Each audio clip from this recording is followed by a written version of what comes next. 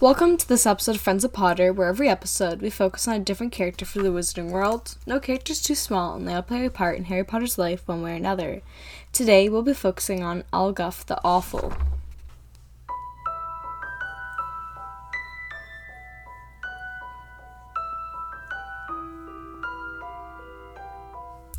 Alguff the Awful is well known throughout the Goblin world for trying to sell vials of his sweat to a dung bomb manufacturer. He made it onto a chocolate frog card for this, I guess, and it was also noted that he was an awful-smelling goblin.